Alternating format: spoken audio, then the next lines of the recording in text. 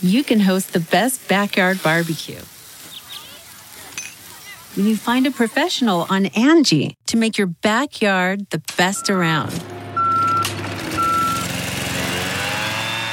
Connect with skilled professionals to get all your home projects done well.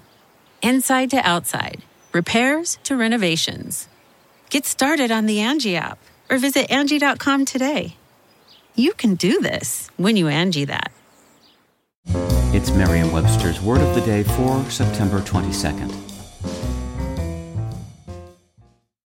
Today's word is vye-vuh-VOH-see, also pronounced viva voce and spelled as two words, vye-vuh-VOH-see. Viva voce is an adverb that means by word of mouth, orally. Here's the word used in a sentence by Donald Weinstein from Savonarola, The Rise and Fall of a Renaissance Prophet. He was examined according to standard inquisitorial procedures derived from Roman law and medieval practice.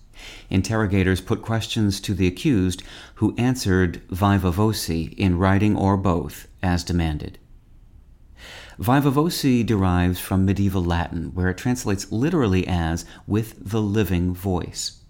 In English, it occurs in contexts such as voting, in which something is done aloud for all to hear. Votes in Congress, for example, are done vye-vuh-VOH-see. Members announce their votes by calling out yea or nay. While the phrase was first used in English as an adverb in the 16th century, it can also appear as an adjective, as in a vye-vuh-VOH-see examination, or a noun, where it refers to an examination conducted orally. With your Word of the Day, I'm Peter Sokolowski. Visit Merriam-Webster.com today for definitions, wordplay, and trending word lookups.